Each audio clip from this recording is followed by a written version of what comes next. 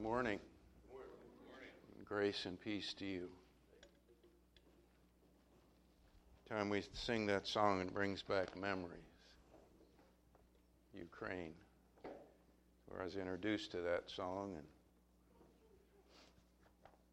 that's another story.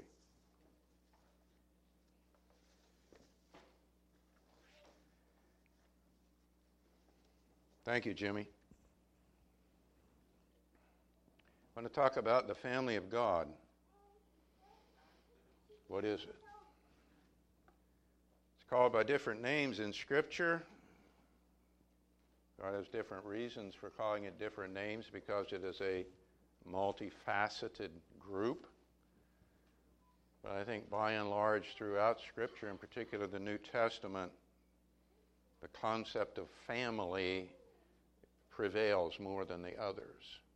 We can call it the body of Christ, the bride of Christ, the church, the household of God, the congregation of the saints, and on, but it really is a family. Views differ on that family. Not the scriptural view, but people's view. Others have a view of that family that has a few thoughts about it that are contained in Scripture, but some are missing. Some just like to come on Sunday morning, and that's pretty much it, and don't have anything to do with their brothers and sisters the rest of the week. And then there's others that they don't have anything to do with their brothers and sisters at all. They're going to stay home and pray and read their own scriptures and maybe watch one of those TV preachers, and that's the extent of their religion.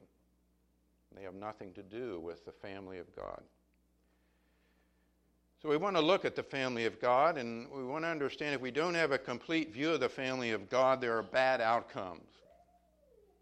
There are bad outcomes. First of all, Jesus is not glorified because his family is not fully functional. It's not functioning correctly. And secondly, we do not receive all the benefits of being a part of the family. And there are numerous benefits, and we're going to talk about many of those this morning. And then, thirdly, we're not able to contribute to the family the way we should, and that's part of the problem because that's a great blessing when we are able to contribute to the family, the needs of the family, and those who are struggling or whatever the situation might be. And we're called upon as brothers and sisters to help one another. Football season has started, and you didn't know that, right? Nobody knew that. I know Larry didn't know that. I think Larry has 9 different favorite teams.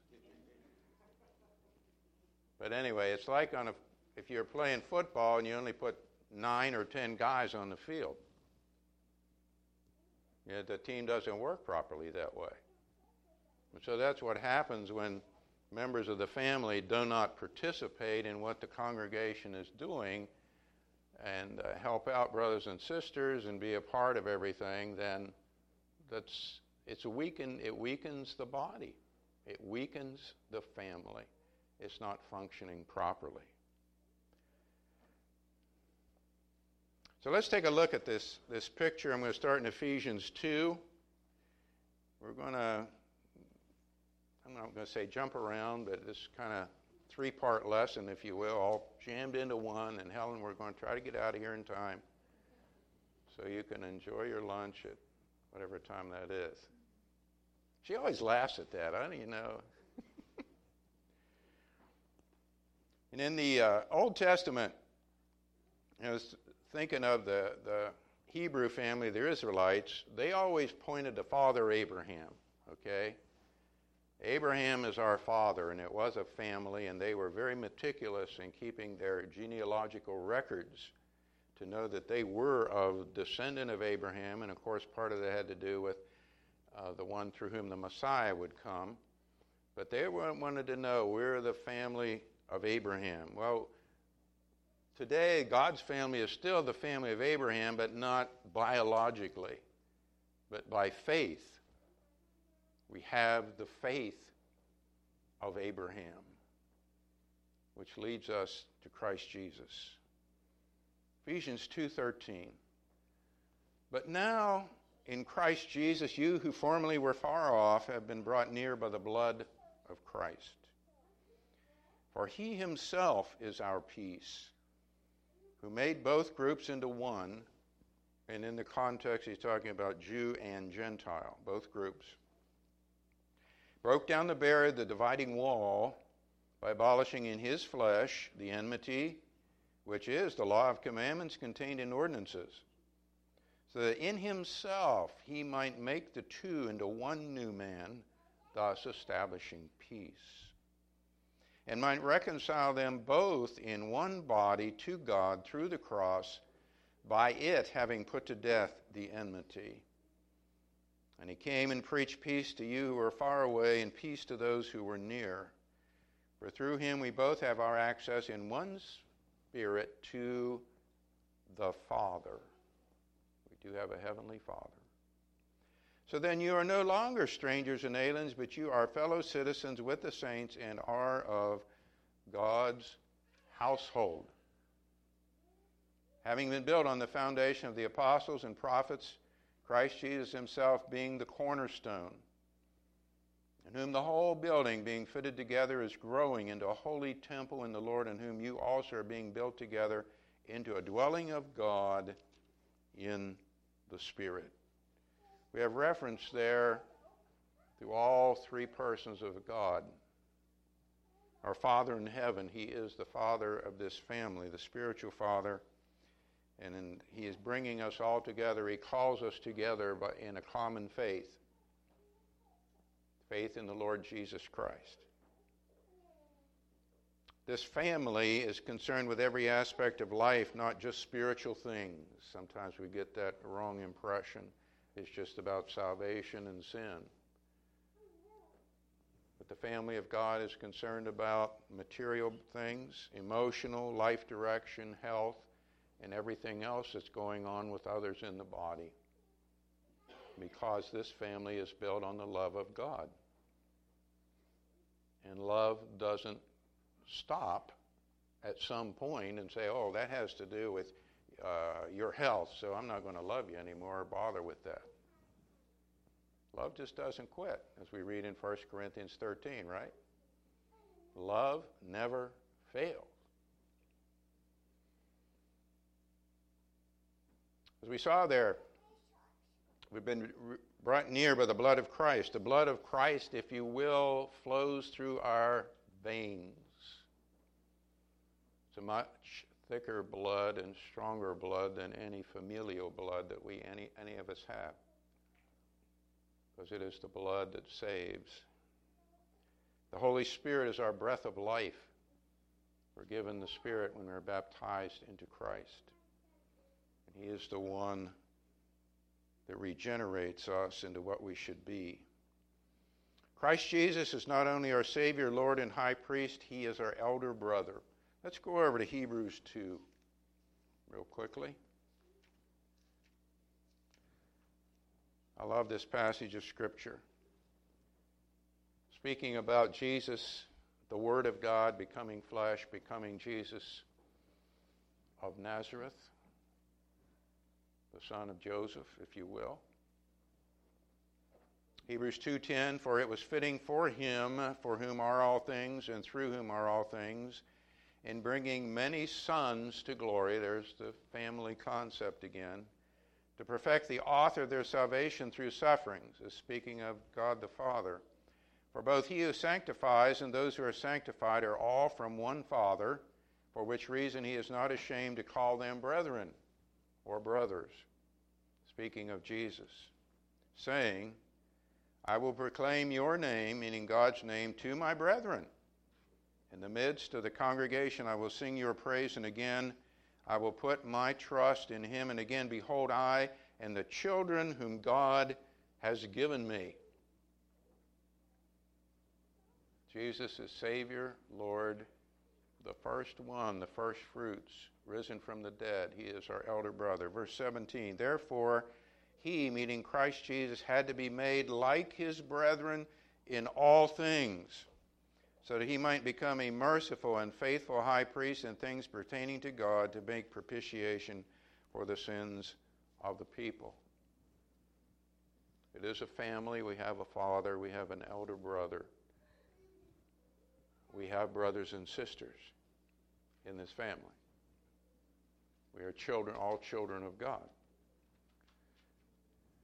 We tend sometimes to forget, not only do we have brothers and sisters, but each of us is a brother and sister to the others in the congregation. Aren't we? I should say brother or sister. We are. And this is God's design, this family.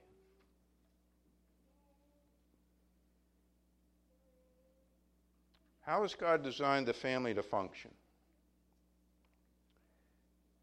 Don't have any scriptures for this section of lesson, because if we did, Helen, we would not get home for lunch. But we can support all these. The functions of the church family are multifaceted. First of all, we are a fellowship of believers, faith builders. You help build my faith when I see you serving the Lord, and I help build your faith when you see me serving the Lord. All these things are mutual, and we have opportunity not only to be on the receiving end, but on the contributing end. The church is an academy where the Word of God is taught and the Word of God is learned. We all have opportunity to hear the Word and to be taught, and many of us have opportunity to teach the Word to others. We might have opportunity by being a teacher in a class. We might have opportunity to do it one-on-one. And we might, and all of us do have opportunity to do that by example. How you live your life. What you do for the Lord. How well you help out with things going on within the congregation. You're teaching the others. The church is a rescue squad. Rick always prays for the first responders. We talked about first responders here a couple of weeks ago. We should be the first ones on the scene. The church is a rescue squad to help to rescue. We're not talking about those outside. We're talking about those in the body, in the family, those who are caught up in sin or some wicked situation, some evil. We are to be helping one another get out of that. You might have opportunity to do that, and then guess what? You might be on the receiving end. You might be the one caught up in something and you need rescued. But that's the way it works between brothers and sisters, right? It's a household of servants meeting needs. Sometimes you have needs that you need help with, whether it's financial or moving a refrigerator or whatever. You might need help. But then on the other hand, sometimes you are called upon to help out. It's not just all about receiving and getting, but it's also about giving and contributing. That's the way it functions. That's what love does. That's what brothers and sisters do. It's a support group for those who are struggling, those who are grieving. Sometimes you need to go and pray with somebody. You need to go sit with somebody. You need to go just listen to somebody. And then guess what? Sometimes you need someone to come and pray for you, and someone to come and sit with you, and someone to come and listen to you. Open up your heart. I think in a lot of ways we have really missed this aspect of the family of God. We all tend to be too independent and alone and on our own. And we really lose out because of that attitude. That's not God's design. It's a work crew, laboring toward common goals, working together. It's an army fighting against the evil one and all his evil followers. It's a peer group providing loving discipline. Sometimes you may have to go talk to someone and say, hey, brother, what are you doing? That's not right. And then sometimes somebody might come to you and say, hey, brother, what are you doing? That's not right. That's part of the functioning of the family of God, if we really love one another, right? It's a brotherhood in which all have equal standing before Christ Jesus. It's a mission team working together to proclaim good news. And we could go on and on and on. But you see the point, and you can see all this in Scripture. You may need to draw upon the family's resources, or you may be called upon to help supply those resources, whatever it is. But that's the way the family properly functions. And this causes the family to flourish. Got a little story to read you. So just kind of sit back and relax. A mouse looked through the crack in the wall to see the farmer and his wife open a package. What food might this contain, the mouse wondered. He was devastated to discover it was a mousetrap. Retreating to the farmyard, the mouse proclaimed this warning, there's a mousetrap in the house, there's a mousetrap in the house. The mouse turned to the pig and told him, there's a mousetrap in the house, there's a mousetrap in the house. The pig sympathized but said, I'm so very sorry, Mr. Mouse. There's nothing I can do about it but pray. Be assured you're in my prayers. The chicken clucked and scratched, raised her head and said, Mr. Mouse, I can tell you this is a grave concern to you, but it is of no consequence to me. I cannot be bothered by it. The mouse turned to the cow and said, there's a mousetrap in the house, there's a mousetrap in the house. The cow said, wow, Mr. Mouse, I'm sorry for you, but it's no skin off my nose. So the mouse returned to the house, head down and dejected, to face the farmer's mousetrap alone. That very night, a sound was heard throughout the house, the sound of a mousetrap catching its prey. The farmer's wife rushed to see what was caught. In the darkness, she did not see it. A venomous snake whose tail was caught in the trap. The snake bit the farmer's wife. The farmer rushed her to the hospital. When she returned home, she still had a fever.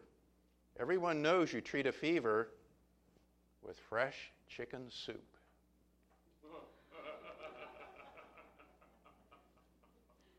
So the farmer took his hatchet to the farmyard for the soup's main ingredient. But his wife's sickness continued. Friends and neighbors came to sit with her around the clock. To feed them, the farmer butchered the pig. But alas, the farmer's wife did not get well. She died. So many people came for her funeral that the farmer had the cow slaughtered to provide enough meat for all of them for the funeral luncheon. And the mouse looked upon it all from his crack in the wall with great sadness. So the next time you hear someone is facing a problem and you think it doesn't concern you, remember, when one of us is threatened, we are all at risk. We are all involved in this journey called life.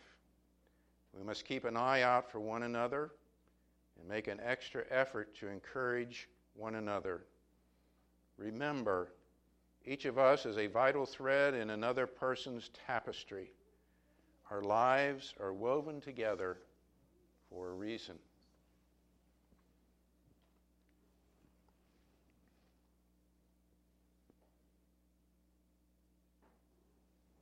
Let's go to 1 Peter 1.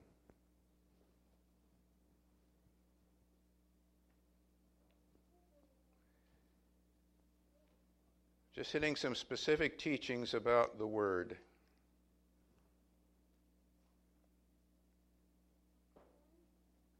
The heart of it all. We kind of alluded to that already. 1 Peter 1:22. Since you have in obedience to the truth of the gospel, the truth of Jesus Christ, Jesus is the truth, purified your souls for a sincere love of the brethren, fervently love one another from the heart. For you have been born again. In other words, you're not doing things the old way, the way you used to before you came to Christ. You've been born again, not of seed which is perishable, but imperishable, that is, through the living, enduring Word of God. It's the love of God that flows through the family, because we have His Spirit, and we are called to be like His Son. It's a sincere love. It's not genuine. It's genuine. It's not faked. It's not forced. And this is what the Holy Spirit is about, regenerating us and bearing His fruit in us. And we need to stop resisting the Spirit of God and just let Him work through us. Acts 4:32. Love these pictures of the early church. They set a tall bar for us to follow, but this is the bar that Christ has set for His people. Acts 4:32, and the congregation of those who believed were of one heart and one soul. And not one of them claimed that anything belonging to him was his own, but all things were common property to them. This is seeing things God's way. One heart, one soul. Common purposes, common goals, common faith, common love. Thank you for the song, Jim. All these things we have in common. Sharing the body and blood of Christ. That's what the word means, communion. A sharing, a fellowship. All of us who hold to that faith in Christ, we have that common bond. And Christ calls us to care for one another. We cannot hold Christ Jesus all by ourselves. That's not possible. That is not Christ. There's a certain expectation of character and conduct, 1 Timothy 3. And you all grew up in a family, some kind. Dad and mom, hopefully, maybe one parent, I don't know for sure.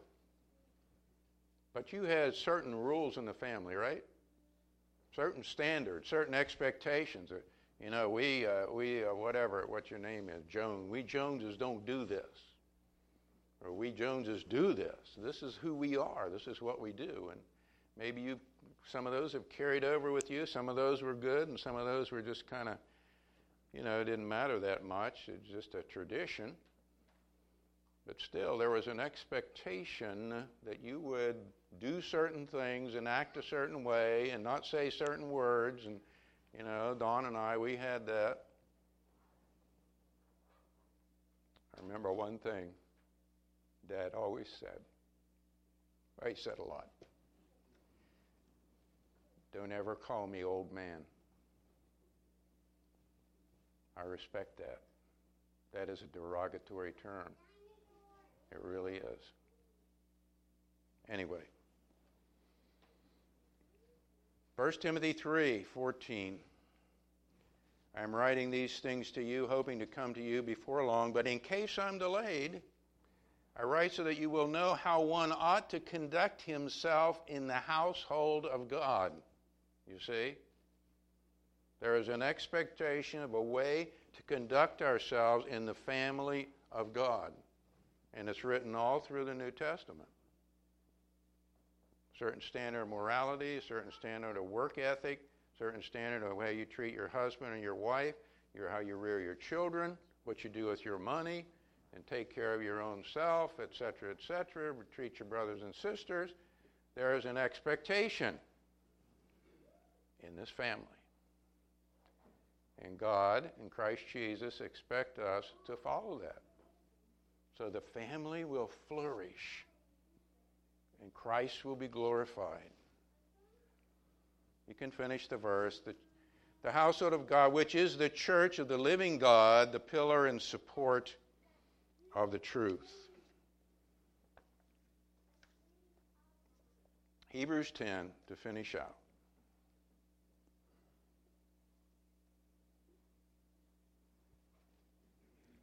Now, this is one of the ones, this talks about the assembling together, and in those days, this was written to those Hebrew Christians with Hebrew background.